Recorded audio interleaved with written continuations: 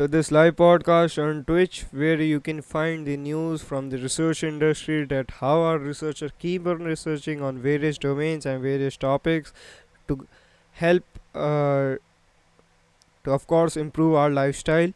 So, and yes, these articles are posted on our website named postscientist.com. If you are willing to check it out, please check it out. Otherwise, listening to this podcast will be enough for you guys because it acts like an archive on the daily basis provided to you who are not able to read this article in their free time.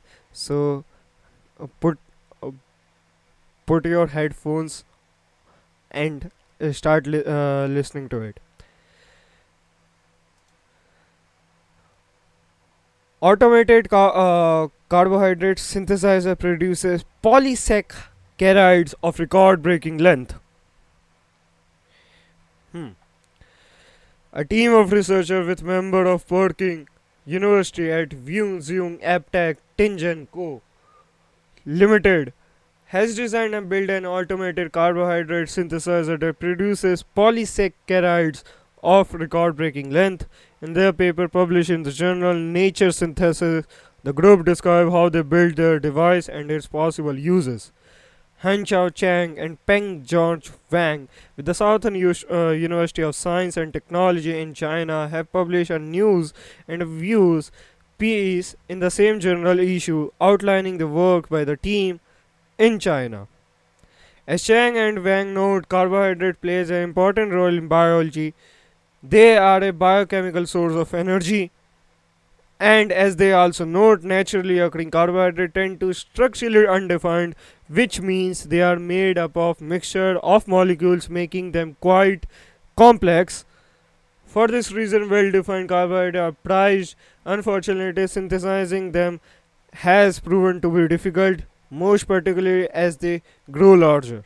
In this new effort, the researchers have created a means of speeding up the process and automated synthesizers, one that overcomes problems associated with other machines meant to do the same. The synthesizer created by the team has three parts: a synthesizing system, a system for monitoring progress, and software that is used to control the hardware. The synthesizer involves a strier and heat control and a lamp that is used to incite light induced reaction. It also has an automated injector system for controlling the delivery of materials into the system and an automated cleaning system to prevent contamination. The synthesizer works by a computer controlling the flow of reagents into a container and managing the growth of snake-like monosaccharides. The monitoring system continuously studies the reactions that are taking place to ensure they are being done correctly. One of the advantages of using a such system, Chang and Wang note, is that it has no need for protection groups, which are masks used on reactive parts. In manual process, such groups tend to add extra step to the process, making it more complicated. The result is better yield and longer glance. Testing of the device showed it capable of creating polysaccharides made up of 1080 sugar moiets, which includes 4320 stereogenic centers, the longest type of gland synthesized to date. The team also used their device to create some drugs that are already on the market in a more efficient manner. Okay, so basically we are pulling down or automated the researcher find out consume the carbon dioxide from the atmosphere or the solid state, whatever the state is, uh, come out from the automated carbohydrate synthesizer and producing polysaccharides, which is made up of 1080 sugar moiets and also includes 4320 stereogenic centers. So what these are the uh, these are the properties it's included in the polysaccharides, and wherever the wherever this energy or wherever this atom will be gonna use in various application, because I don't familiar of this uh, uh, familiar of this polysaccharide application. I will be make sure read it. But the these are the things which is coming out from atmosphere, carbon dioxide or whatever is taking the state into it. So it's an interesting thing, because we have to consume that carbon dioxide from the atmosphere and consume for our use. So yep, it's going to be for our sustainable environment, of course. So okay, moving on towards the next topic. Study of the meteorite suggests Earth composition was changed by collision, collisional erosion. Hmm. Okay. Okay. A team of researchers from the University Claremont, Arizona, working with a colleague from Universitat Bayreuth, has found evidence that suggests the Earth composition changed over the time during its early years via collision erosion. In the paper published in the journal Science, the group described their study of the amounts of samarium and neodymium in meteorites and what it showed them about the process that lead to the current makeup of the Earth. Zhu, Malka, Lynn Harrant with the University of Bristol has published a perspective piece in the same journal issue outlining theories regarding the formation of Earth and the work done by the team of this new effort. Interesting. Prior research has suggested that planets form from collision of material in accretion disks that build up around stars during their early years. The characteristics of such collision are believed to play a role in the resulting makeup of the resulting planets, such as the tilt angle. Prior research has also shown the Earth has a core of iron and nickel. Surrounding that is a layer of iron silicate mixed in with magnesium. The top layer is described as a layer of silicate. The density of the material decreases from the core to the crust, which Lynn Harrant notes makes the crust more vulnerable during collision. Prior research has also uncovered a mystery: why does the crust contain heavier minerals? A theory has suggested that they may have been pushed upward due to incompatibilities with other materials.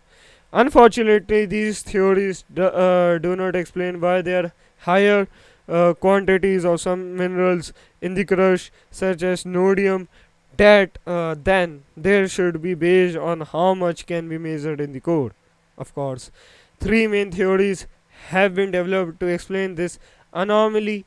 One suggested it is an illusion. There is actually more of it in the core that can be measured.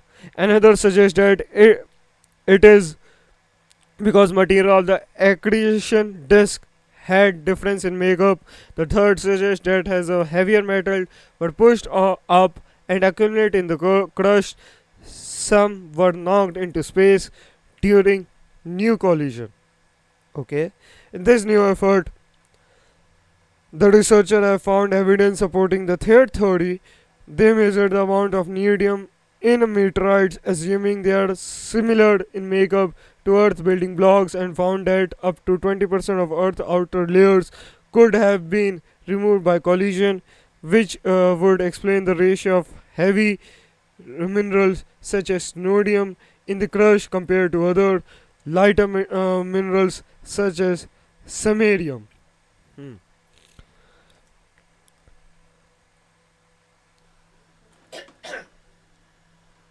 Moving on towards next topic. Pacific Ocean said to make way for world's next supercontinent. Okay, let's see. New Curtin University led research has found the world's next supercontinent, Amasia, will most likely form when the Pacific Ocean closes in 200 to 300 million years ago. 200 to 200 to 3 million years uh, uh, after, yes. Published in Natural Science Review, the research team used a supercomputer to simulate how a supercontinent forms and found that because the Earth has been cooling for billions of years, the thickness and strength of the places under the ocean reduced with time, making it difficult for the next supercontinent to assemble by closing the young oceans such as the Atlantic or Indian Oceans. Lead author Dr. Chan Hung from Curtin Earth Dynamics Research Group and the School of Earth and Planetary Science said the new findings were significant and provided insights into what would happen to Earth in the next 200 million years. Over the past 2 billion years, Earth continents have collided together to form a supercontinent every 600 million years, known as the supercontinent cycle. This means that the current continent are due to come together again in a couple of hundreds of millions years time, Dr. Huang said. The resulting new supercontinent has already been named Amasia because some believe that the Pacific Ocean will close as opposed to the Atlantic and Indian Ocean when America America collides with Asia. Australia is also expected to play a role in this important Earth event, first colliding with Asia and then colliding America and Asia once the Pacific Ocean closes.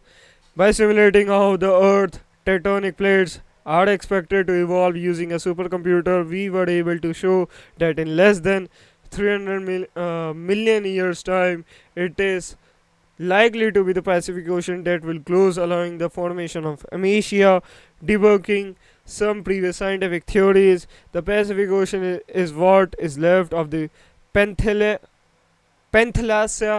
superocean that started to form 700 million years ago when the previous supercontinent started to break apart. It is the oldest ocean we have on Earth. Okay, and it started shrinking from its maximum size since the dinosaur time. It is currently shrinking in size by a few centimeters per year, and its current dimension of about 10,000 kilometers is predicted to take 200 to 300 million years to close. Co-author John Curtin, distinguished Professor Zheng Li, also from Curtin School of Earth and Planetary Sciences, said that having the whole world dominated by a single continent mass would dramatically alter Earth ecosystem and environment. Okay, Earth as we know it will be drastically different when Amasia forms. The sea level is expected to be lower, and the vast interior of the supercontinent will be very arid with high daily temperature ranges, Professor Lee said. Currently, Earth consists of 7 continents with wildly different ecosystem and human cultures, so it would be fascinating to think what the world might look like in 200 to 300 million years' time. Of course. Moving on towards next topic, researcher unveil mystery inside lithium oxygen batteries. Hmm. With a high energy density, lithium oxygen batteries have become a state of the art battery technology. Inside the lithium oxygen battery, the generation of the disintegration of the discharged product, solid lithium peroxide, lithium oxide, have a significant effect on the battery performance. Previous research has shed little light on lithium oxide form and distribution inside, leaving a question regarding the trend and contributing factor of internal lithium oxide charge in form and size unanswered. Researcher, sorry, Recently, a team led by Professor Tang Pang from the University of Science and Technology of China (USTC) of the Chinese Academy of Science designed a carbon-coated anodic aluminum oxide (CaAO) air electrode with a high-ordered array-like structure. The team gained new insight into the sudden death and reaction routes of lithium oxide batteries. The work was published in Nano Letters. The research team designed a special CaAO electrode that breaks easily yet preserves its distribution of products enabling lithium oxide observation throughout the entire electrode using the electrochemical impedance spectroscopy (EIS). Uh, the team determined the contributing factor to certain voltage drop and depth at various current densities. Research findings show that a small current channel diameter restrict the growth of toroidal lithium oxide, causing electrode blockage. So there is certain death is in voltage is associated with a large charge transfer impedance and concentration polarization caused by electrode blockage, while in while at high currents the sudden death is attributed to the less significant charge transfer impedance and concentration polarization from the fast electrochemical reactions. Additionally, in order to find the mechanism of such reaction, the research team carried out detailed analysis on the growth model of lithium oxide on the end surface and the interior of CaO electrode. Lithium oxide on the end surface is found in three toroidal model. The most common one grows hugging the walls, forming an incomplete ring. The rest either grows laterally on the surface or in the form of nuclei forming on the other lithium oxide surface. As the current density amplifies, toroidal lithium oxide inside the electrode is likely to covered by its fluctuated counterparts, indicating that lithium oxide is produced along the surface of the electrode rather than from disproportionate nation inside channels. The team proposed a new growth of toroidal lithium oxide in which lithium oxide formed at the lithium oxide electrode interface during early growth is related to the surface route, followed by the lithium peroxide lithium oxide in solution disproportionating around lithium oxide particles covering the surface root and forming an incomplete ring. This research provided answer to long-standing question regarding the mechanism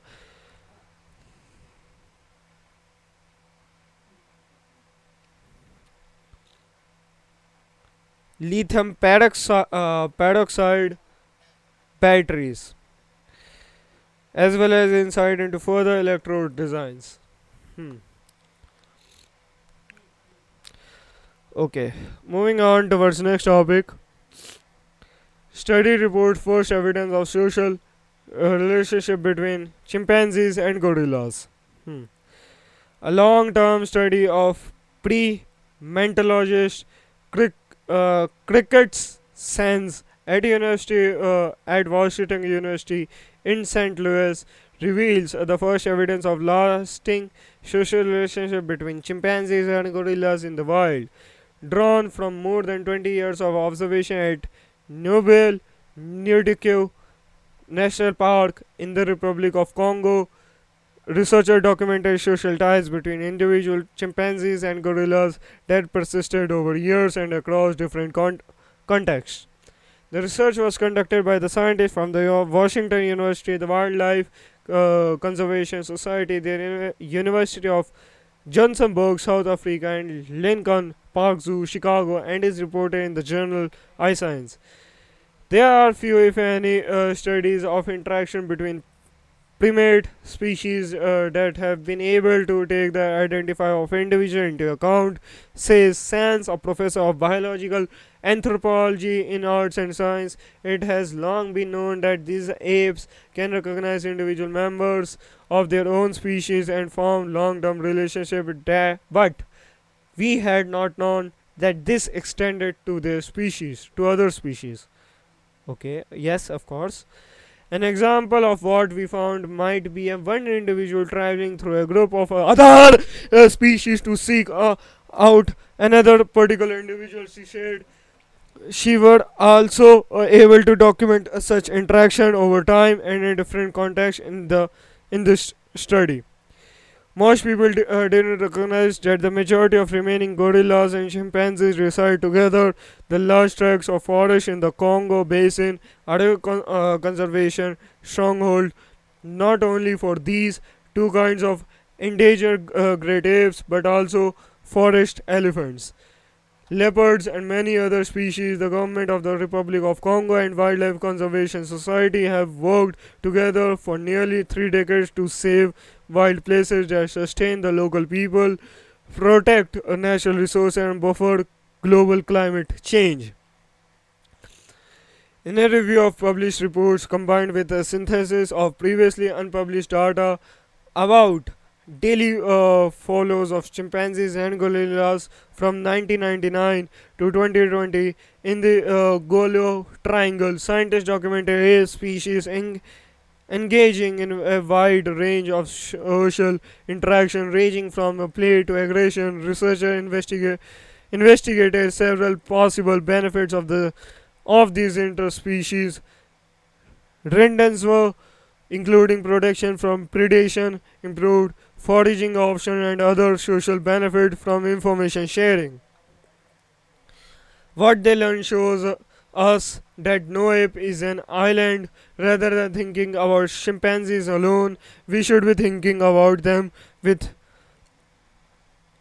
within diverse and dynamic habitats where they are actively engaging with other species, play an integral role in the persistence of the unique ecosystem in which they exist, said co-author David Morgan, research fellow at Lincoln Park Zoo. Why interact at all? One of the key theories that have been suggested for why apes might choose to associate with members of different species is to avoid predators, but information gathered in the study suggests the social interaction can't be chalked up to threat reduction. The scientists found little support for the idea that chimpanzees or gorillas are associated to decrease leopard, snake, or raptor predation attempts. Predation is certainly a threat in the region, as we have cases in which chimpanzees have been killed by leopards censored. However, the number of chimpanzees in daily subgroups remains relatively small, and gorillas within groups venture far from the silverback, who is thought to be protector from predation. Instead, enhanced foraging opportunity seems to be more important. The researcher found that co-feeding of the same tree represented 34% of interspecific association that they documented, with another 80% of observation involving apes foraging in close spatial proximity but on different foods. At least 20 different plant species were targeted by apes during co-feeding events in the study. Great Greatly expanding researcher knowledge of the diversity of resource that chimpanzees and gorillas are willing to gather together to share. In addition to a greater diversity of interaction than previously documented among sympatric apes, the study revealed social relationship between members of different species that persisted over years. For example, study author noted that on several occasions at food sources they observed young gorilla and chimpanzees seeking out particular partners to engage in bouts of play. These type of interaction may afford unique development opportunity that extend the individual social, physical, and cognitive competencies. Yes, no longer can we assume that an individual ape a social landscape is entirely occupied by a member of their own species, said co-author Jake Finghonser, a doctoral candidate of the biological anthropology at Washington University. The strength and persistence of social relationships that we observed between apes indicates a depth of social awareness and married social transmission pathway that had not previously been imagined. Such insights are critical given these interspecies social relationship have the potential to serve a transmission pathways for both beneficial socially learned cultural behavior and harmful infectious disease. Concerns about disease transmission. Certainly, social exchange between apes have their risk. One is the potential for disease transmission, while poaching and habitat loss still represent the large threats to apes. Infectious diseases has recently emerged as a threat of similar magnitude because chimpanzees and gorillas are closely related. Many pathogens can be transmitted between them. Ebola, for example, is a highly transmissible virus that has had a devastating impact on ape population in Central Africa just over 20 years ago. Ebola emerged in wild ape population and then spread to humans. By some estimates, that wave of the Ebola virus wiped out one third of the world chimpanzees and gorillas. While we continue to the concerned about many discrepancies, we now know much more about the origin of many of these pathogens and routes of the transmission within and between species, including humans, sensed, of course. In this study, the surprise to us was the extent of overlap and interaction that occurred between these apes that was previously not recognized or reported, she said, because on the literature we had anticipated that the apes would avoid one another, and in some cases it seemed to be the opposite, coexisting comfortably. Studying coexisting great apes may inform us about interaction between some early hominids. Said study authors said there has been a long history of paleoanthropology of assuming that early hominids would completely exclude each other from using the same product, same resource in the same areas. But if modern days observation with no human apes are informative about the behavior of early modern humans, and then this study suggests this interaction would have most likely occurred in the tolerant social context. Science emphasizes the continuing importance of longitudinal study to understand chimpanzees and gorilla behavior and ecology, but also to protect these apes and their habitats. Despite more than 60 years of chimpanzee and gorilla research, there is still much to be learned about these fascinating apes. The main challenge of this time is to ensure the conservation of the endangered species so that such opportunity exists for future generations, he said. Of course, right. So these are the study or the evidence of the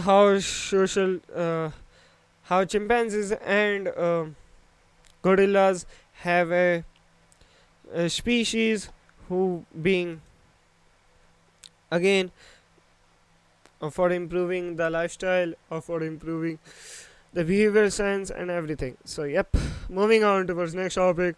Superaged brains contain super neurons. Neurons in an area of the brain responsible for memory known as extra entorhinal cortex were significantly larger in superagers 80 years and older compared to cognitively average peers. Individuals with early stage Alzheimer's disease and even individual 20 to 30 years younger than superagers, reports a new Northwestern medicine study. These neurons did not harbor tau tangles, a signature hallmark of Alzheimer's disease. The remarkable observation that superagers showed larger neurons than their younger peers may imply that large cells were present from birth and are maintained structurally throughout their lives, said lead author Tamar Geffen, an assistant professor of psychiatry and behavioral science at Northwestern University of Feinberg School of Medicine. We conclude that larger neurons are a biological signature of the superaging trajectory. The study of superagers with exceptional memory was the first to show that these individuals carry a unique biological signature that comprises larger and healthier neurons in the entorhinal cortex that are relatively void of tau tangles pathology. The study will be published September 30 in the Journal of Neuroscience. The Northwestern Superaging Research Program studies unique individuals known as superagers who are 80 plus years old, who show exceptional memory at least as good as the individual 20 to 30 years their junior To understand how why people may be resistant to developing Alzheimer's disease, it is important to closely investigate the postmortem brains of superagers. Giffen said. What makes superagers' brain unique? How can we harness their biological traits to help elderly stave off Alzheimer's disease? Scientists studies the enco- entorhinal cortex of the brain disease. It controls memory and is one of the first locations targeted by Alzheimer's disease. The entorhinal cortex comprises six layers of the neurons packed on top of one another. Layer second, in particular, receive information from another memory centers and is a very specific crucial hub along the brain memory circuit. In the study, scientists showed that superagers harbor large, healthier neurons in layer second of the incortical cortex compared to the same aged peers, individual with early stages of Alzheimer's disease, and even individual to 20 to 30 years younger. They also showed that these large layer second neurons were spared from the formation of tau tangles taken together. The findings suggest that a neuron spared from tangle formation can maintain structural integrity, that is, remain healthy and large. The inverse also seemed to be true. Tau tangles can lead to neuronal shrinkage.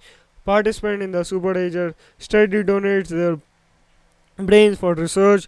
Further study scientists examined the brain of six superagers, seven cognitively average elderly individuals, six young individuals, and five individuals with early stages of Alzheimer's. They then measured the size of neurons in the layer second of the entorhinal cortex compared to layers third and fifth. They also measured the presence of tau tangles in these cases for reasons that remain unknown. Cell population in the entorhinal cortex are selectively vulnerable to tau tangle formation during normal aging and early stage of Alzheimer's. In this study, we showed that in Alzheimer's, neuronal shrinkage, entropy in the entorhinal cortex appear to be the characteristic maker of the disease. Giffen said, "We suspect this process is a function of a tau tangle formation in the effector cell, leading to poor memory ability in older age." Giffen said, identifying this contributing factor and a very contributing factor, every contributing factor is crucial to the early identification of Alzheimer's, monitoring its course, and guiding treatment. Future studies are needed to understand how and why neuronal integrity is preserved in superagers. Given want to focus on probing the cellular environment, what are the chemical, metabolic, or genetic features of the cells that render them resilient? She also plans to investigate other hubs along the memory circuit of the brain to better understand the spread of or resistance to disease. So these are the findings that stated by the super age brains that, of course, who are living their life more than 100 years or more than 90 years.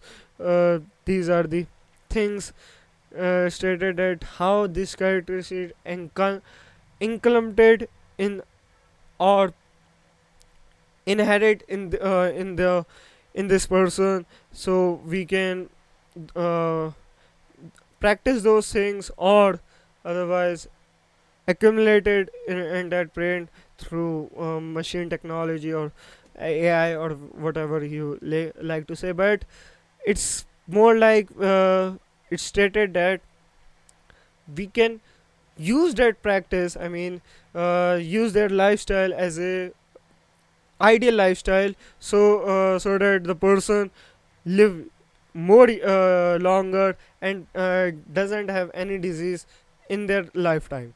So yep, these are the things we need to focusing we should focusing on, otherwise it will be more complex, of course. Okay, moving on towards next topic. Researcher developed non-invasive blood glucose monitoring process. As a child, Mario Valerio witnessed her diabetic father prick his finger several times a day to draw blood and check his glucose levels using an electronic monitor. She was concerned about the invasive and playful process, but was also curious about the technology behind the device. After watching my father go through that, I wanted to create something less invasive, said Valido, the assistant professor of information and technology in Kennesaw State College of Computing and Software Engineering (CCSE) and director of KSU IoT as a service research group is working to improve the glucose monitoring process for the millions of people around the world affected by diabetes. Using a lot of trial and error, Valido and her team created non-invasive process that can identify the exact value of blood glucose with 90% accuracy without taking a blood sample. The glucocheck process uses light shown through human tissues in either the ear or finger and a small camera to capture images on the other side. Valido team then use a model to study the amount of light observation in those images to determine blood glucose concentration. Our pilot study was very successful, she said. We are excited about how this device will help people with diabetes, which affects about 1 in every 10 people in the United States. Valido and her team recently filed a provincial patent application with the US Patent and Trademark Office. To protect the process, they created director of Kenso State Office of Intellectual Property Development, Chris Cronson, helped Valido sift through a research projects around the world to make sure the glucocheck process is unique and patentable. The way we gather and output the data is novel, and we will continue to work on ways to improve the glucose estimation model. Valido said the team has tested the process on nearly 50 people so far, but before filing a full patent next summer, they will assess how the process works on the people with a range of skin pigmentation and skin thickness. Valido students have already created a mobile phone application and working on connecting glucocheck to Amazon virtual assistant Alexa. I'm a very fortunate to have a great student who are extremely motivated and bring a wealth of knowledge to this project, Valido said. Watching them grow, a researcher who want to make a difference in the world using technology is very rewarding. According to Paolo Splantini, interim assistant dean of CCSE, Valido's commitment to her research is compounded by her dedication to her students. Dr. Valido is passionate about using technology to make a difference in the world, and she is an incredible asset to our college, Splantini said. Not only is she developing cutting edge technology, but she also serves as a mentor and role model to her students. In addition to her students, Valido has worked closely with Hussein Shahriyar, Associate Professor of the Information Technology, and Catherine Ingram, Assistant Professor of Exercise Science. Ingram is currently researching gestational diabetes risk, and Sharia research focusing on health information technology, data analytics, and cybersecurity. Their paper detailing the pilot study was recently accepted by JMIR Formative Research. Interesting. Okay, moving on to our next topic because we need to cover lots of articles today, so there is no less time to explain everything in detail. Okay, health and social service should be designed to be sensitive to people, shames experts urge. Okay, health and social service should be designed to be more sensitive to the shame felt by their clients, patient, and service user. Expert have said using a shame lens can transform interaction between professionals and those they work with. According to a new study, the research says being more aware of the impact of shame will occur doctors and other care professionals manage interaction and relationship with more empathy, humanity, and sensitivity. This is particularly relevant for professionals working with trauma-informed approaches, training care professional to have shame competence would involve giving them a theoretical and practical understanding of what shame is, how it operates, how it is evoked, how it can be hidden, and understand the behavior that can use to cope with shame. The study, published in the journal Humanity and Social Science Communications, was conducted by Luna Dolezal from the University of Exeter and Matthew Gibson from the University of Birmingham. Dr. Dolezal says that not only the shame a barrier to accessing service, but it also very easily exacerbated and incarnated in the context of seeking help from professionals. Interaction with a care professional can compound feeling of shame, as their interaction often involve unequal power relationships, a fear of being judged, the scrutiny and exposure of the one potential shameful past circumstances, coping behaviors, body illness, along with other vulnerabilities. Dr. Ginson says that having the capacity on the level of policy, organization, and individual practitioners to address shame directly is imperative, considering that how impactful shame can be for those who have experienced trauma and post-traumatic states. Being attentive to shame and acknowledging its significance for individual in the health and social science context can improve both engagement and outcomes. Using a shame lens can help those who can work with help to redesign service to be more sensitive and supportive, with the ultimate aim of avoiding additional trauma and harm. The study says doctors, social workers, and other care professionals should become aware of the common verbal, non-verbal cues that may indicate shame. This include physical tics such as covering the face, blushing, and downcast eyes. They should also be aware of word people use instead of shame: self-conscious, embarrassed, foolish, worthless, inept, inferior, and stammering, silence, and long pauses. Of course, they must remain alert to and continuously assess how the language they use, their demeanor, cautioning style, emotional expression, and other interpersonal dynamics may inadvertently produce a shame response.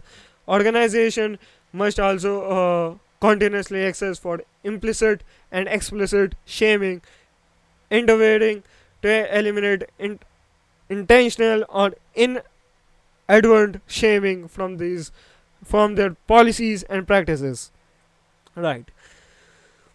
These are the things given by this research, that how a person need to be uh, need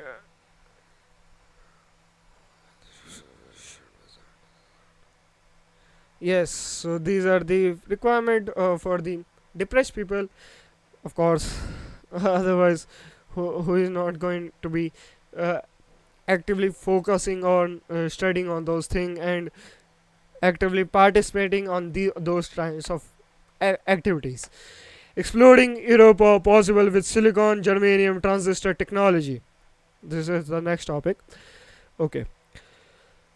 Europa is more than just one of the Jupiter's many moons. It's not. It's going to be, of course, astronomy topics. So let's read it. Euro- Europa is one of the Jupiter many moons. It's also one of the most promising places in the solar system to look for extraterrestrial life. Under 10 kilometers of ice is a liquid water ocean that could sustain life, but the surface temperature at -1 degree Celsius and with extreme levels of radiation, it's also one of the most inhospitable places in the solar system. Exploring Europa could be possible in the coming years thanks to new application for silicon germanium transistor technology.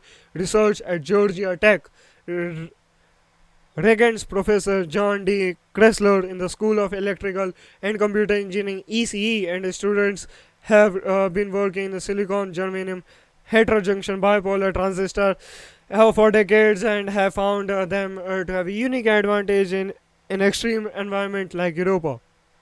Okay, interesting.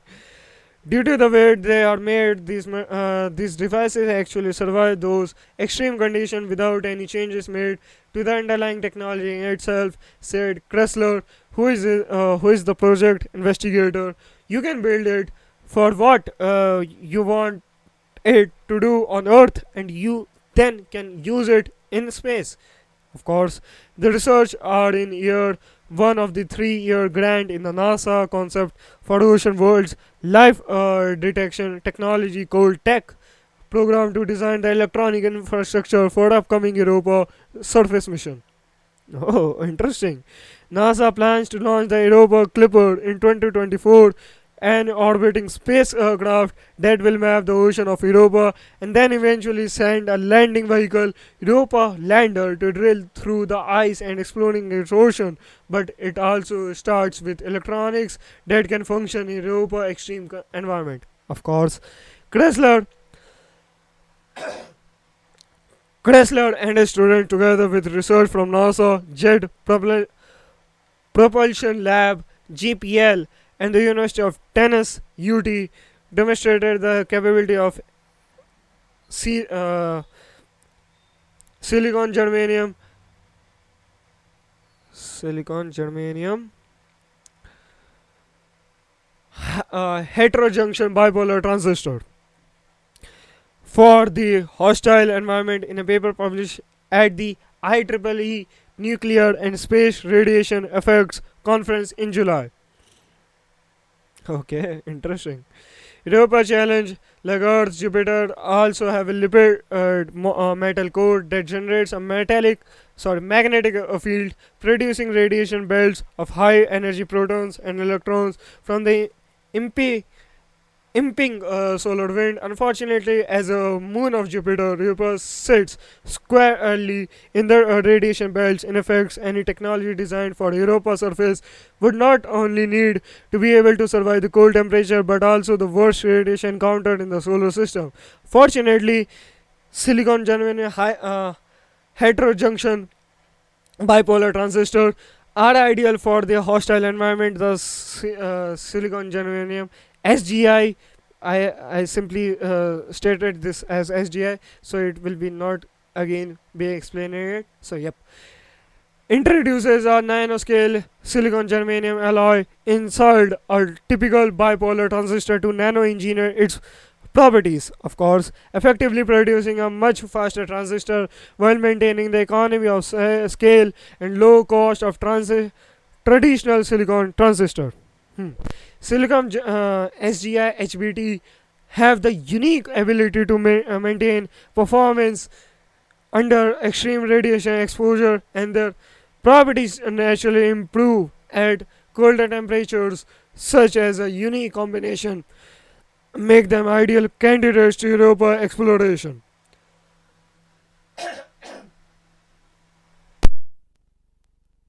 It's not just doing the basics. Silicon germanium works, Kressel said. Of course, it's actually developing electronics for NASA to use on Europa. Yes. We know silicon germanium can survive high levels of radiation, and we knew it remains functional at cold temperature. What we did not know is if it could do both at the same time, which is needed for Europa surface missions. Okay. Testing the transistor. To answer this question, the GT research used GPL Dynamitron, a machine that shoots high flux electrons at a very low temperature to test silicon germanium in Europa type environments. Yes.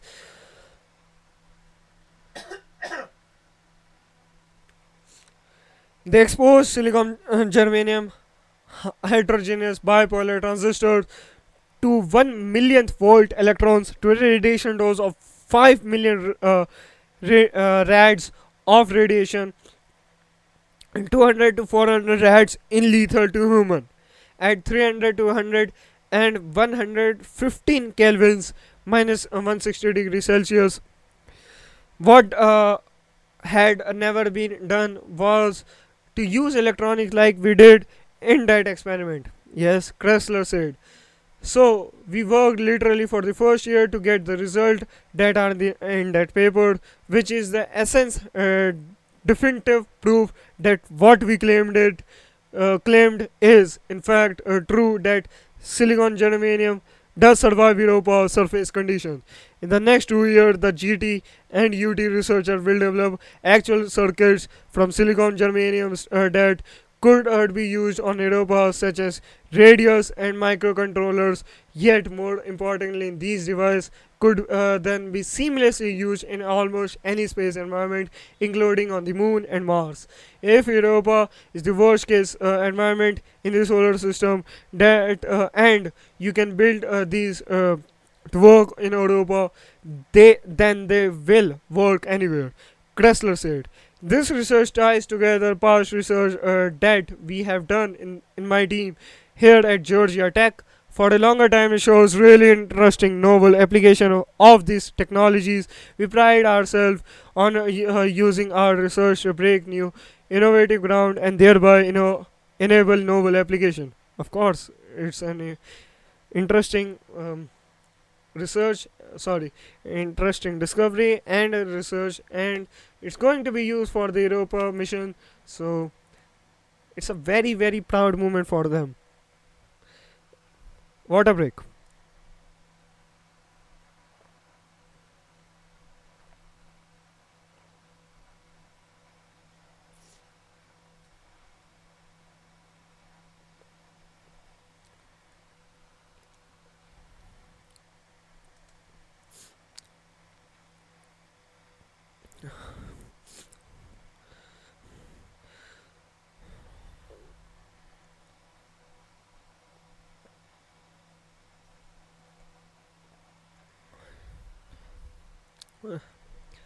Not a research article, it's a simple news, so let's read it. Hack puts Latin American security agency on edge. Okay. A massive troll of emails from Mexico Defense Department in among electronic communication taken by a group of hackers from military and police agencies across several Latin American countries. Mexico President confirmed Friday. The acknowledgement by President Andres Manuel Lopez Obrador comes after child government said last week that emails had been taken from its joint chief of staff. The Mexican president spoke at his daily news conference following a local media report that the hack revealed previously unknown details about a health scare he had in January. Lopez Obrador downplayed the hack, saying that there nothing that isn't shown. He said the intrusion apparently occurred during a change of Defense Department system, but Child was so concerned by the breach to its own system that is called its defense minister back from the United States last week, where she was attending the United States General Assembly with President Gabriel Boric. The 10 terabytes of data taken by the group also include emails from the militaries in El Salvador, Peru, and Colombia, as well as El Salvador National Police. The Mexico portion of the data appeared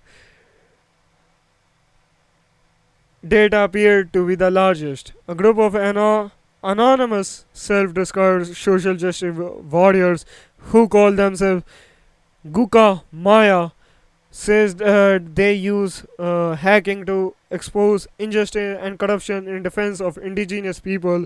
Hacker using the same name previously hacked and released in the mails of a mining company long accused of human rights and environmental abuses in Guatemala.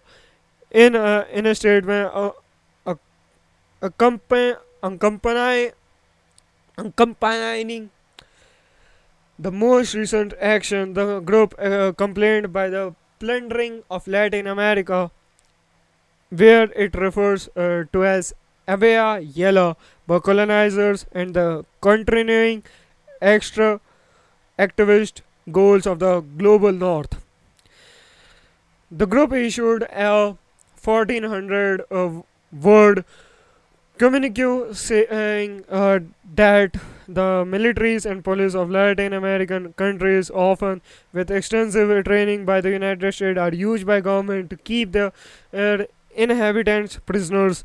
The police minimize the risk that the people exercise their honorable right to protest or to destroy the system that oppresses them, the group wrote. The group said it would make the documents available to the journalists, but so far only a tiny portion has been reported, in part perhaps because of the sheer quantity of the data. In an email exchange, the hackers said that their review of the Mexico emails so far indicated that much of the information was already publicly available, and they doubted they were explosive emails, possibly because more sensitive communication were better protected. Okay, but they said there was evidence of the military closely following political and social movements. They said those include relative of 43 students who were kidnapped by local police and allegedly handed over to be killed by a drug gang in 2014, a case in which some military officers have been accused of involvement, as well as Separatista rebel movement that stated a 1994 uprising in South Mexico and Southern group opposed to Lopez Obrador current efforts to build to restrain around the Yucatan Peninsula, rather than seeing monetary benefit or ransom for comprising government information system through a cyber attack.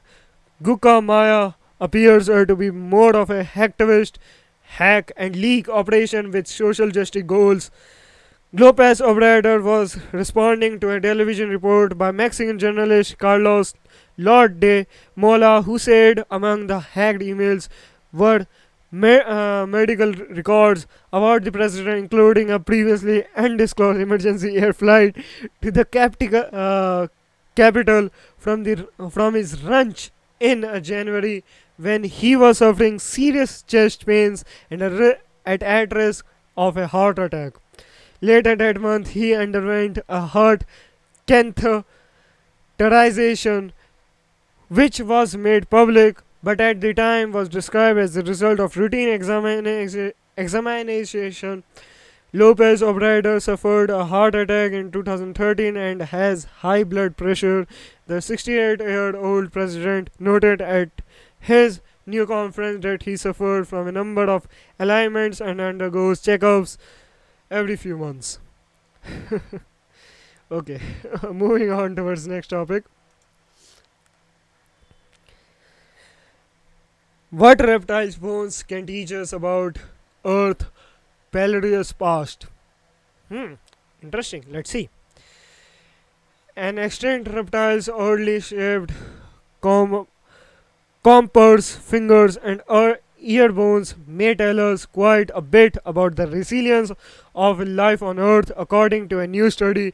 In fact, paleontologist at Yale, Sam Houston State University, the University of the Witwatersrand, says the 250 million year old reptile known as Paleocrodon fills is in an important gap in our understanding of reptile evolution. It's also a signal that reptiles, plants, and ecosystem may have fared better or recovered more quickly than previously thought after a mass extinction event wiped out most of the plant and animal species on the planet. We now know the Paleocrodon name comes from one of the most lineages to branch of the reptile tree of life before the evolution of modern reptiles, says Kelsey Jenkins, a doctoral student in the Yale Department of Earth Planetary Science in the Faculty of Arts and Science, the first author of the study, which appears in the Journal of Anatomy. We also know the Plankton lived in the wake of the most devastating mass extinction in the Earth history. That would be the Permian Triassic extinction events, which occurred 252 million years ago, known as the Great Dying. It killed off 70% of the terrestrial species, of 95% of marine species, although a large number of reptile species eventually bounced back from the extinction event. The details of how that happened are murky. Research has spent decades trying to fill in the gaps in our understanding of key adaptation that enabled reptiles to flourish. About the Permian Triassic extinction and what those adaptations may reveal about the ecosystem where they lived. Plankton may help answer some of those questions, Johnson said, but first she and her colleagues had to get a better look at the little reptile. Until recently, what was known about Plankton came from the examination of cranial fragments from fossils found in South Africa and Arizona. The information gleaned from those fossils was so limited, however, the Plankton was left out of most scientific analysis of the reptilian evolution. For the new study, Jenkins and her colleagues, including corresponding author Bharat Anjan S. Bullard, assistant professor of Earth and Planetary Science at Yale and assistant curator at the Yale Peabody Museum of Natural History, brought a new analytical approach to bear in examining Plankton. Specifically, they use computer tomography, CT scanning, and microscopy to analyze the most complete Plankton specimen, a fossil from Antarctica.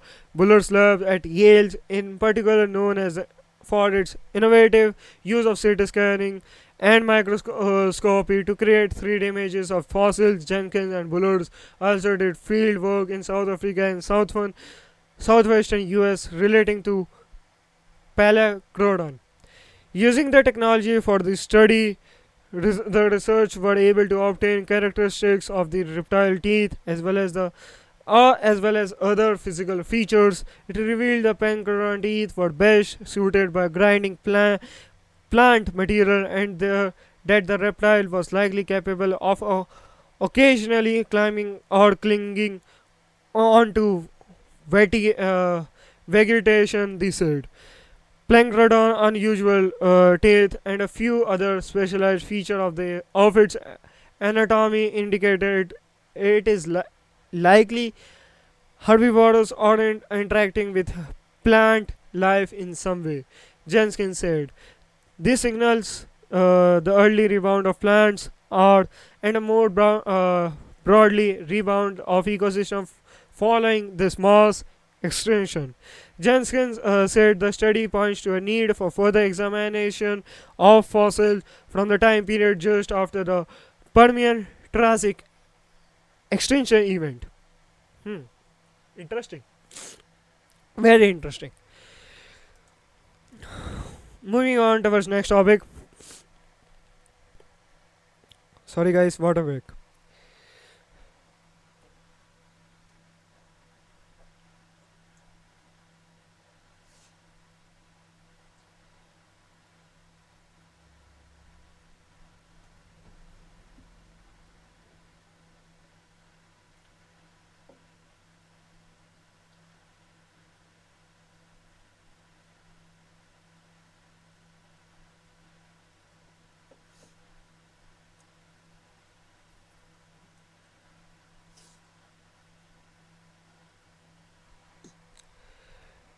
Traumatic Traumatic brain injury remains major global health problem, says expert. A new report highlights in advances and challenges in prevention, clinical care, and research in traumatic brain injury, a leading cause of injury-related death and disability worldwide. The report by the 2022 Lancet Neurology Commission have been produced by world-leading experts, including co-lead author Professor David Menon from the Division of Anesthesia at University of Cambridge. The Commission of document traumatic brain injury (TBI) as a global public health problem which affects 55 million people worldwide, cost over US $400 billion per year, and is a leading cause of injury related death and disability.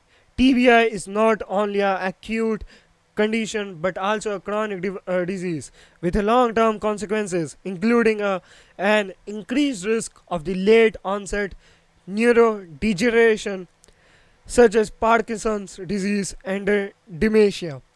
Road, tra- road traffic incidents and falls are the main causes, but while in low middle income countries, road traffic accidents account for almost three times the number of TBIs as falls in high income countries. Falls cause twice the number of TBIs compared to the road traffic accidents. These data to have clear consequence for prevention. Over 90% of TBI are characterized as mild, but over half of such patients do not fully recover by 6 months after injury. Improving outcome in these patients would be a huge public health benefit. A multidimensional approach to outcome assessment in advocated, including a focus on mental health, post-traumatic stress disorder outcome after TBI is poorer in females and compared with males, but reasons for this are not clear. Professor Menon said, traumatic brain injury remained a major global health problem with a substantial impact on patient families and society over the last decade. Large international collaborations have provided important information to improve understanding and care of TBI. However, significant problems remain, especially in low middle income countries.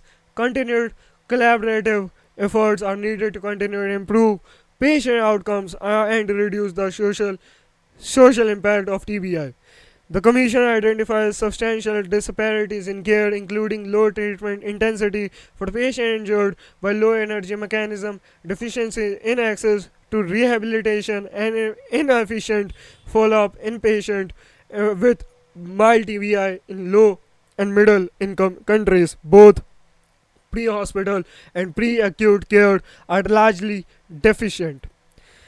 The Commission presents substantial advances in diagnostic and treatment approaches. Blood-based biomarkers perform as well or perhaps even better than clinical decision rules for selecting patients with mild TBI for CT scanning and can thus help reduce unnecessary radiation risk. They also have prognostic value for outcome.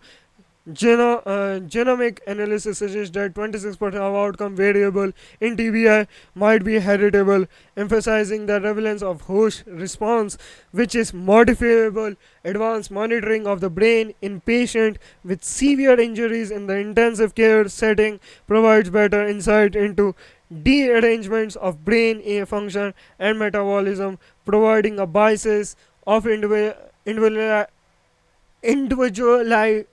dualising management to the need of the patient.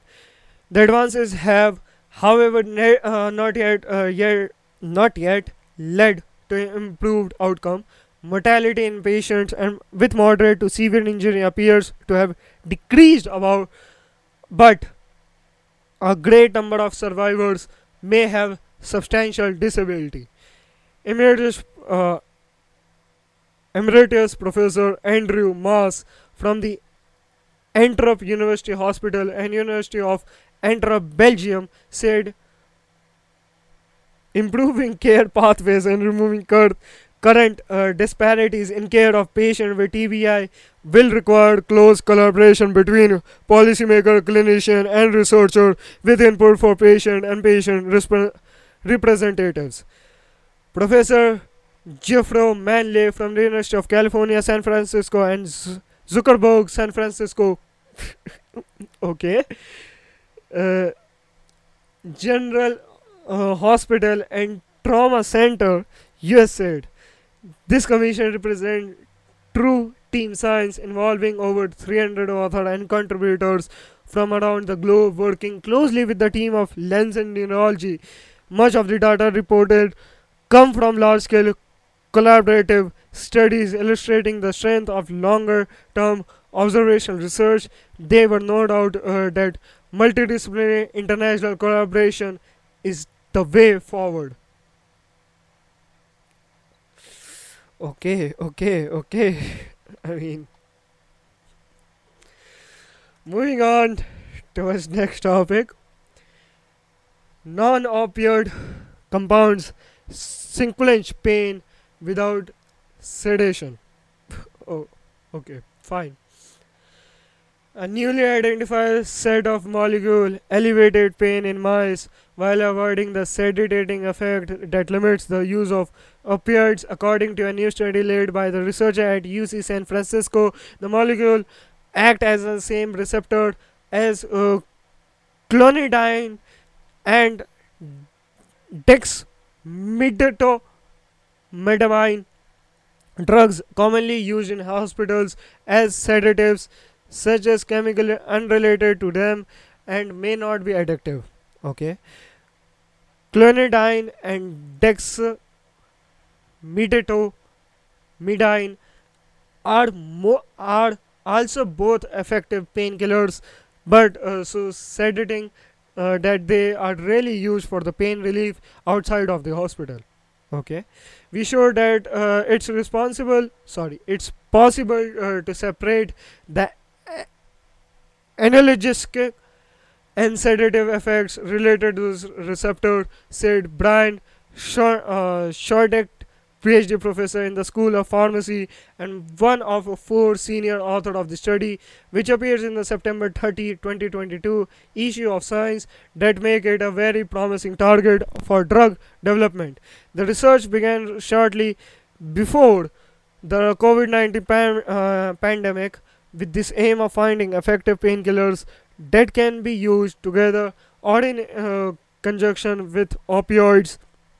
The work brings together research from the variety of disciplines. Scheduled co-authors include UCSF anatomy chair Alan Bessabum, PhD chemist Peter Gimmer of Frenzel Alexander University in Germany, structural biologist Yang Du, PhD of the Chinese University of Hong Kong, and molecular biologist Michael Bouvier, PhD of the University of Montreal. Yes.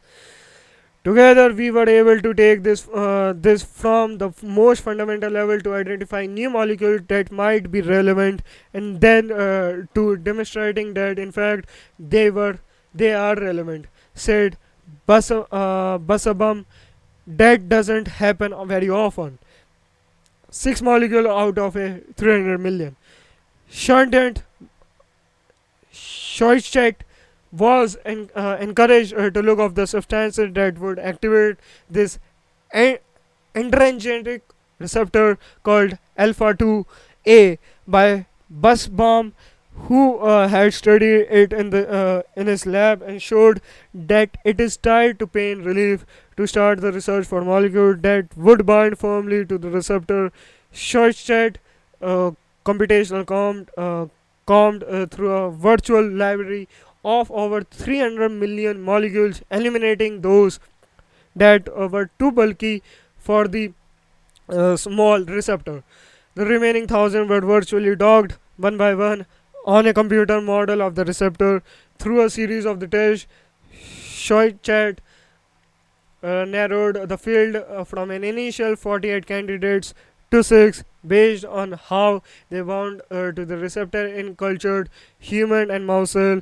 Each of the final 6 was tested on 3 different mouse models for acute and chronic pain. The successful elevated pain in all 3 instances. The pain revealing molecules, which were from chemically different families, are also entirely novel. None of them had previously been synthesized, whereas the older drugs like dexmedetomidine activate a broad spectrum of neuronal pathways. The new molecules triggered over a selective subset of these. Shortset said the molecule also concentrate in the brain and bind tightly to the receptor, making them good candidates for further development. Hope for 1 in 5 Americans. Busman cautions that it may be take several years of research before any of the compounds could be tested in clinical trials. The research don't yet understand possible side effects of the new molecules, whether they might be unintended consequence from long-term use. He believes, however, it is unlikely the compound is addictive. Substance abuse happens when the drug generates a reward which we didn't see an evidence of, he said. While opioids clearly help patients with pain from surgery or cancer, Besman noted that the majority of the 50 million Americans with chronic pain have other conditions like back injuries, joint pain, and inflammatory disease that often aren't helped by the drugs. New analgesics could completely change the outlook for these patients. If we can create a drug that works in combination with a much lower dose of opiate, that would be the dream, he said. The need for that is huge. Okay, moving on towards the next topic.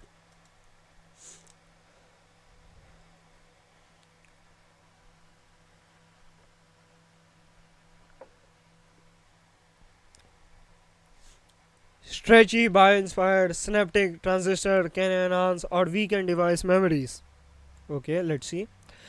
Robotics wearable device might soon get a little smarter with the addition of stretchy wearable synaptic transistor developed by a Penn State engineer. The device works like neurons in the brain to send signal to some cells and inhibit others in order to enhance and weaken the device memories. Led by Kunjeng Yu, Dorothy Quigley Carrier, Development Assistant Professor of Engineering Science and Mechanics and Associate Professor of Biomedical Engineering of Materials Science and Engineering. The team designed the synaptic transistor to be integrated in robots or wearable and use artificial intelligence to optimize function. The details were published September 29 in Nature Electronics.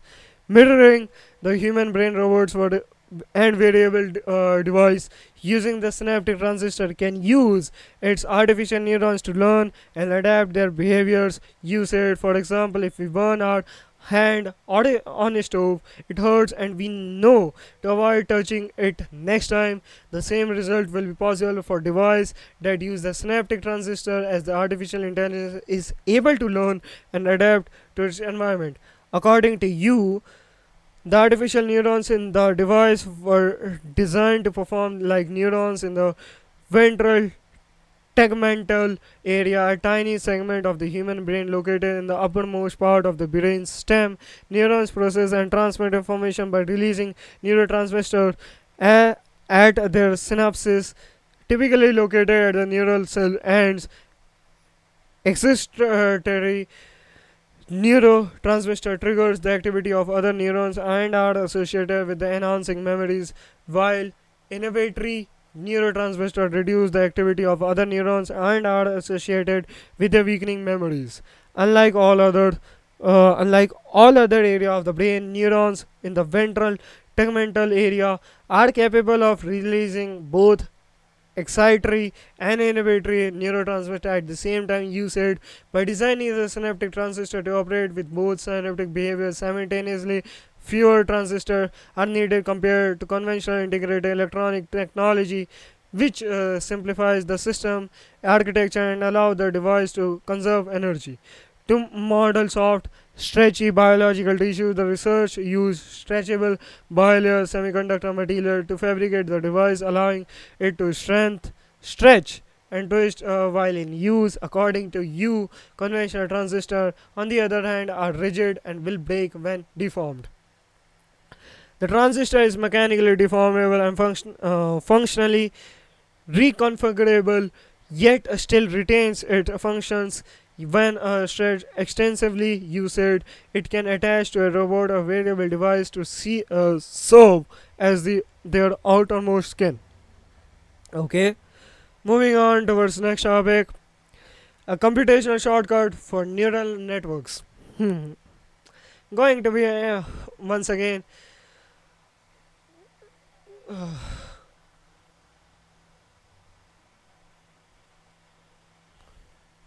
quantum computers. Yes. Neural networks are learning algorithms that approximate the solution to task of training with availability data. However, it is usually unclear how exactly they accomplish this. To young Basel physicists have now derived mathematical expressions that allow one to calculate the optimal solution without training a network. Their result not only give insight into how those learning algorithms work, but could also help to detect unknown phase transition in physical system in the future. Neural neural networks are based on the principle of the operation of the brain. Such computer algorithms learn to solve problems through repeated training and can, for example, distinguish objects or process spoken language. For several years now, physicists have been trying to use neural network to detect phase transition as well. Phase transition are familiar to us from everyday experience. For instance, when water freezes to ice, but they can also occur in a more complex form, better between different phases of magnetic material or quantum systems. Where they are often difficult to detect. Julian Arnold and Frank Schellschult, two PhD students in the research group of Professor Dr. Christoph Bruder at the University of Basel, have now singly handled derived mathematical expression with which such phase transition can be discovered faster than before. They recently published their result in the Physical Review X. Skipping training save times. A neural network learns by systematically varying parameters in many training rounds in order to make the prediction calculated by the network match the training data lead into its more and more closely. Their training data can be pixels of pictures or in fact the result of measurement on a physical system exhibiting phase transition about which one would be likely to learn something. Neural networks have already become quite good at detecting phase transition, says Arnold, but how exactly they do it usually remains completely obscure. To change the situation, the shine some light into the black box of a neural network. Arnold and Scaffold look at the special case of networks with an infinite number of parameters, which in principle also go through infinitely many training rounds.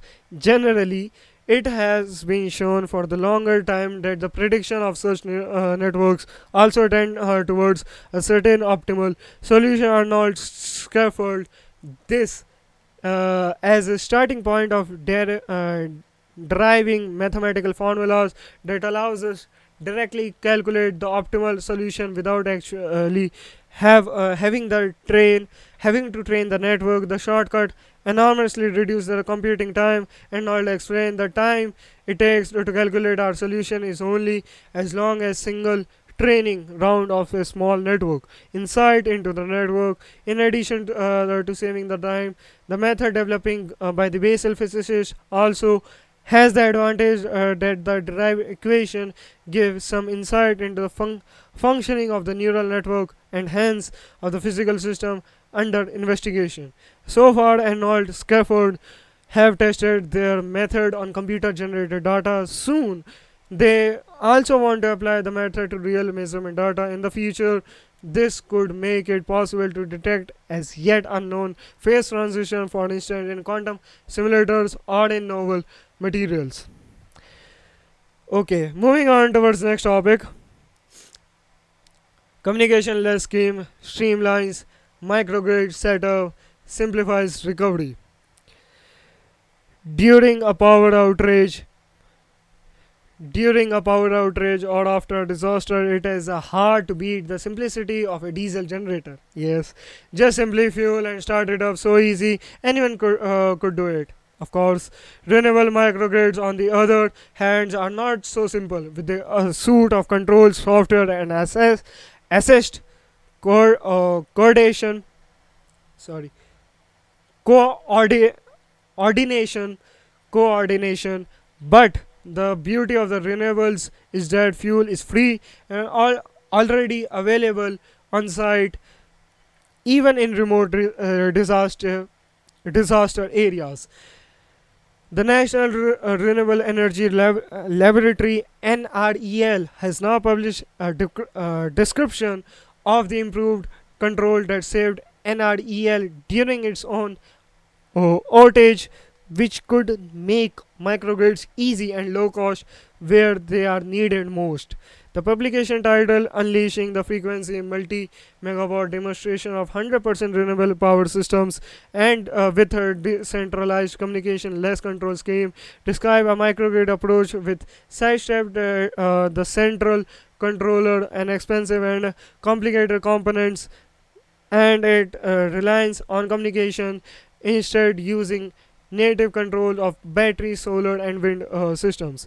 NREL's approach make it possible to assemble device into a microgrid without arduous configuration, relying on just renewable energy and amateur electrical experience, perfect for recoveries in a pinch, said pre Prezi Myslao Krolewicz, NREL engineer and co-developer of the communication-less method, a low-cost recovery source.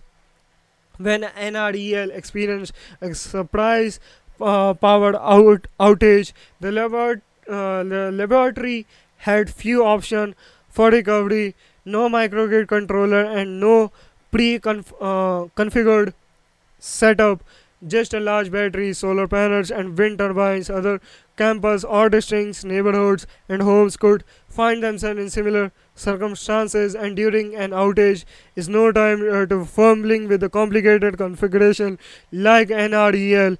Communities can now implement a resilient microgrid off the cuff using the controls that exist on essentially any energy source.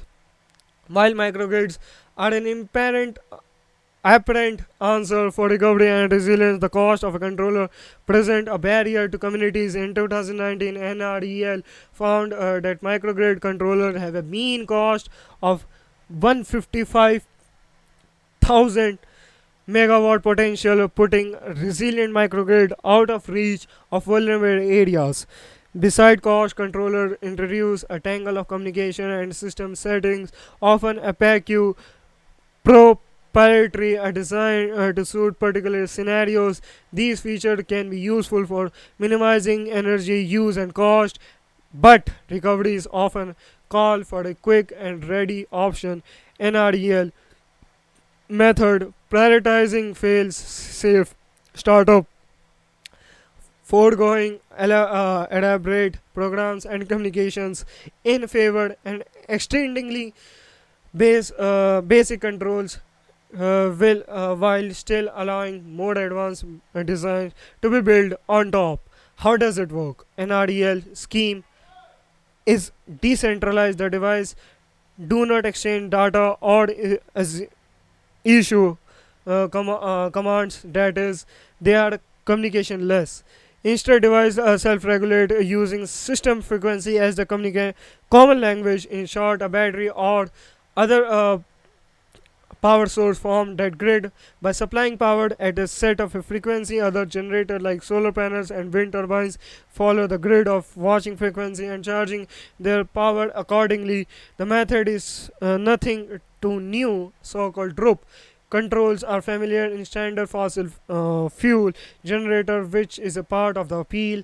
The NREL researchers showed that the method works with 100% renewable energy, can be scaled, and is feasible with most and any energy device. With what is innovative is that NREL's method frees the grid frequency from a tight 60 Hz unbound by a mechanical rotation. The microgrid frequency can take a wider range. In fact, that range is precisely how the device coordinate without communicating. As frequency rises past 60 Hz, generators reduce power. At even high frequency, the generator reduce their frequency further, rebalancing the frequency around 60 Hz. The system self stabilizes, never overcharging the batteries or underserving the loads. If this sound more difficult than a diesel generator, it might be. It still requires some device programming and parameter settings, which are detailed in the report.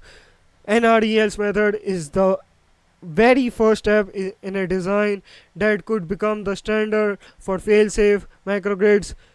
Coral Switz said our communication-less method could be natively configured in future devices or possibly certified for easy access by operators with standardized adoption. Microgrids of any type, military bases, hospital backups, even network districts, could count on an unfailing foundation to their day-to-day operation. The frontier the frontier of renewable energy system. At the frontier of power system, engineers are addressing the technical matters of operating the grid with mostly renewables. Outstanding the questions relate to inverters, which are the powered electronic device that interface renewable energy to the grid, and particularly how inverters can perform can form the grid in ways the fossil based resource the traditional have. The Unifi consortium is taking on the inverter challenge with the combined efforts of dozens of research institutions led by NREL. NREL communication less method is one example of the grid forming strategy, the sort that will be needed as a system push towards higher levels of renewables. In proposing the method, NREL is breaking ground into some of the triggered topics that confront Unifi and power system everywhere, such as how to handle grid protection and which control should be essential on grid forming devices. The author approached this question in the report, offering one direction that future energy system can take on the path to decarbonization. Moving on towards next topic, green hydrogen. So, and the last topic of the podcast, green hydrogen sounds like a win for developing countries, but cost and transport are problems. Hmm. Hydrogen is Hydrogen is used mainly to make chemicals such as fertilizer and in oil refineries. Most hydrogen in the world today is made from natural gas or coal, method associated with large carbon dioxide emissions. Developed countries are therefore looking to green hydrogen instead, produced using renewable electricity such as a polar wind powered such polar and wind powered energy experts Rod Crompton and Bruce Young explain green hydrogen potential benefits and challenges. What is hydrogen used for? Global hydrogen demands reached 94 million tons in 2021 and contained energy equal to about 2.5% of global final energy consumption. Only about 0.1% of current global hydrogen production is green, but big expansion are planned. New applications for green hydrogen are also envisaged. Limerick classification is a useful indicator of the potential markets for green hydrogen, since the objective of using green hydrogen is really to reduce carbon dioxide. The application to target first should be those that will yield the largest reduction in emission. Left's ladder shows which they are. The application in the green top row are an efficient use of valuable green hydrogen, but green hydrogen currently costs much more to make than less than clean types of hydrogen, using it to produce 180 million tons per annum of ammonia is required globally for fertilizer production, would be severe knock-on effect on food prices. So it is difficult to see how this transition is going to occur. How is green hydrogen made? Green hydrogen is made from water using renewable green electricity. Equipment called electrolyzers separates the hydrogen from oxygen in water H2O. The process is called electrolysis. Of course. Green hydrogen production emits no carbon dioxide, but the construction of renewable electricity infrastructure currently using fossil fuels which do not emit carbon dioxide, of course, because it's a combustible material, so it's easily being combustible without leaving any carbon emission. So these are the things, these are the articles and topics which being covered today, guys. And yes, I've already previously discussed in many of the previous podcasts that we have started a newsletter for you guys to have information that will be provided on the daily basis, and also we are providing newsletter for the free. If you are willing check it, if you are willing to subscribe it. It's given in the link, in every article you have given the line. For more such news and interesting article, subscribe to this newsletter, and we have given the hyperlink. I know many of you have problem with it, but still uh, it, because we need to sustain this business, of course, so it is a necessary for us to have you guys or to subscribe to our paid a newsletter, not just free, of course.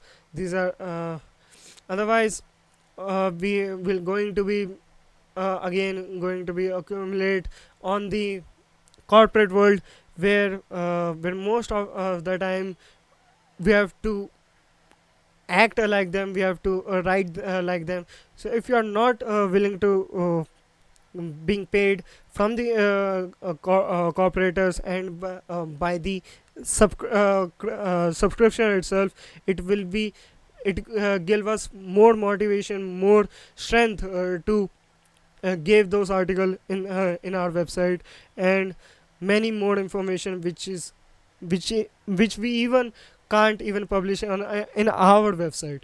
So it's a request to you guys, otherwise it's your choice. Till then, keep researching, stay curious, stay healthy.